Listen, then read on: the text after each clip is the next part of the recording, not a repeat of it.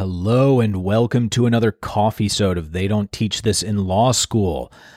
What I want to talk about during this episode, which for those of you just getting adjusted to the show, a coffee-sode is a shorter episode that you can enjoy over a cup of coffee.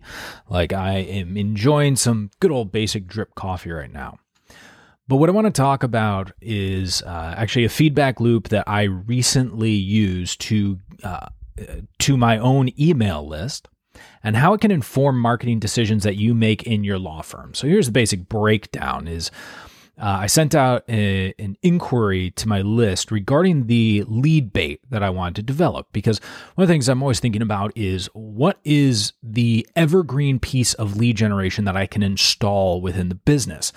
That should be an objective for everyone's business, right? It's building the list. The way that I talk about it is building the future bank. That's my terminology, a term that I really learned from Dan Kennedy some time ago. But what happened is first off, really big response for my list size, which, yeah, it's not diminutive, but it's certainly not thousands of people deep. So getting the response that I did, especially from a lot of people whose names I already knew and had some relationships with, in addition to some people who have been on the list for a little bit but never replied to an email before, meant that I was getting a good idea of different categories of interest. So the two pieces of lead bait that I was deciding between was one was about creating the habits of high-performing seven-figure firm owners, and the other one was the 5 highest return on investment marketing strategies for law firms. Going into this, I did expect the marketing strategies one to win. And part of that is because, frankly, I listen to the market. I'm familiar with the market. I have these discussions regularly with firm owners. So I kind of understood that the core idea of something that was better return on investment would be the winning product. It's a known commodity. No matter what size of firm, a lot of times the firm owner wants to get better return on investment on their marketing dollars. And I had everyone from low, mid 6-figure firms up to nearly 8-figure firms requesting that particular device. So this wasn't just about, people who are 6-figure firm owners, they're the ones thinking about marketing. No, multi-7-figure firm marketers thinking about marketing as well. And so I had a 75-25 split in favor of the marketing report. What was interesting is that among existing clients, out of those who did respond to this email, it was a 50-50 split, literally right down the middle in who was requesting the habits report and the marketing report. The reason this is important is it has a lot to do with how you develop marketing, not for just a broad audience, but the ideal client. This is something that we talk about all the time. So I really set up accidentally to get a win-win on this. Because I know that among my clients, half my clients, amazing, split right down the middle. Half of them right now would rather know about the habits. The other half want to know more about the high return on investment, marketing tactics and strategies. And those are both conversation topics that I have with my coaching clients. We're always pursuing better habits and better marketing. Those are constants. So not super surprising to see that 50-50 split, although honestly, I actually expected among clients for it to maybe hedge a little bit towards the habits side. Just that would have been where I would have put my dollars down if I were betting on it. And so I kind of thought that it would skew overall about a 60-40 split in favor of marketing, so I thought marketing would win. I just didn't expect it to win this big. But the double victories here are, one, putting out the marketing strategies piece of bait will not only get a lot more people on my list, it is likely just as effective as the habits report at getting ideal buyers on my list. And that's something that you always want to strive for in your marketing. It's not just about getting a bunch of downloads of a report or getting a bunch of phone calls. It's about getting the right phone calls. It's about getting the right downloads, the right form fills, the right entries in your live chat.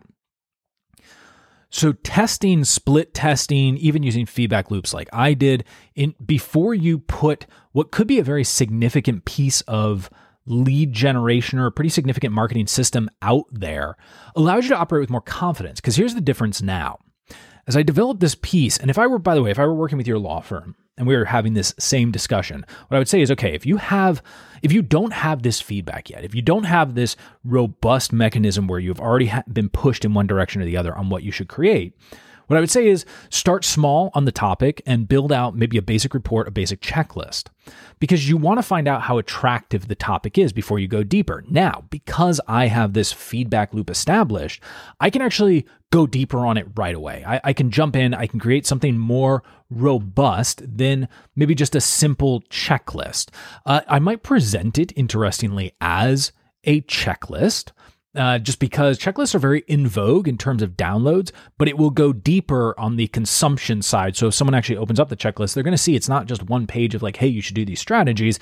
It's going to talk about the what, how, and why behind the strategies within reason. They're not going to be, it's not going to be a huge, gigantic course, but it will be an excellent set of guides or a large guide to help any firm owner move confidently in one direction or the other with their marketing, especially if they're missing one or more of these 5 core components. But getting back to how you use this in your firm, when you put out messaging, because not all of you are going to have downloads. That being said, I do think nearly every firm benefits from having some type of authority piece, some type of download, some type of offer that is outside of your very simple, hey, call the firm. Because not everyone is ready to make that commitment just yet, and it creates an opportunity to follow up with people, etc. But you want to create something that allows people to follow up. Let me use personal injury as an example. So imagine we have 2 potential reports that we can create. Report number 1 is, let's say it's how to negotiate with an insurance adjuster. And report number 2 is how to buy the right amount of car insurance. But let's imagine both of them have a sexier title overall. You would be able to get more downloads on the buying car insurance piece, more than likely, because it's a need that everyone is going to have. And maybe it's, how to evaluate the amount of how to look at your existing car insurance policy, including the 15 tips on how to get a better price, yada, yada. I like to yada, yada things. Always back to Seinfeld. Everything in life is back to Seinfeld. So that may get a lot more downloads, but who do you think is downloading that? Probably not someone who just got in a car accident. No, the person who just got in a car accident wants the more kinetic piece that is more applicable to their existing situation, something that they could go and use that they would need your help with next. And I do know that a lot of my coaching clients, when they come to me, do need help immediately. Like the first blush with them is, okay, I need help acquiring more clients and figuring out how to do it the right way and get the systems in place to support the growth. Oftentimes, within a few sessions, we are talking a lot more about habits and how to be a high performer as they start installing the marketing systems. So we look at it and go, what's good for client acquisition? Well, if my objective is to get more coaching clients or at least get good buyers for me, and I know that that's an attractive topic and it's an area that people are looking for, I now know, okay, I'm not just attracting people on my list, I'm attracting people who will convert. That's the end objective of the marketing that you do. It is not, it's all about bringing people to you who are the right fit for your service, because then if they go through your service and you give them a wow experience, that's how you build a well-known and well-established brand in the market that is known for what you do and the outcomes you generate. And that is a long-lasting, sustainable brand. But it begins by looking at this feedback loop that you can create in the marketplace and asking questions, testing headlines, testing ideas, seeing what gets responses, and then looking carefully within your own database on, okay, among the people who gave those responses, who have actually worked with me? How close is the relationship with that individual? What are these subsets of data that inform the larger decision? Because in my case, if I had found out that almost all of my existing clients wanted the High Power Habits report, I probably would have made the High Power Habits report my primary lead generation device, even if almost everyone else in the rest of the audience said they wanted the marketing piece. Because what it looks like then is, oh, my ideal client wants the habits piece. Now, here's actually the interesting thing. So I love doing this verbal processing so that way you can hear the way that these thoughts go on, because it's the same thing that happens during coaching, during a strategy day, which, by the way, if you're interested in a strategy day, reach out to me, charlie@lawfirmalchemy.com, CHARLEY at lawfirmalchemy.com, or fill out a contact form. So that way you can learn more about the strategy day, if they are available while you're listening to this. But the next piece of processing here is, okay, if all of my existing clients want the habits piece, but all of the people on my list want the marketing piece, that actually may be an indicator I should do the marketing piece. Because what I'm probably looking at is people who get coached by me are good at installing the marketing systems and look to the next level of talking habits more often. Now, that's not the case, because we tend to go back and forth, and oftentimes high-level entrepreneurs, especially law firm owners, are looking for ways to generate more clients. So we end up with that awesome balance here. But that is an example of how we would use absolutist data and see how there's almost a contrary view of it. Because if none of my existing clients want the habits thing, it could very well be because, or none of them want the marketing piece, it could be because they've gotten past that hurdle. So it would not be correct to make my lead generation the high power habits. But because I have this 50-50 split, I actually do see future value in talking about the high power habits as well, but that's not going to be my priority at launch. So it's the way that I'm thinking about marketing, and the same way that you can think about marketing in your law firm. I know that this is particularly applicable to estate planning attorneys and probably family law attorneys as well.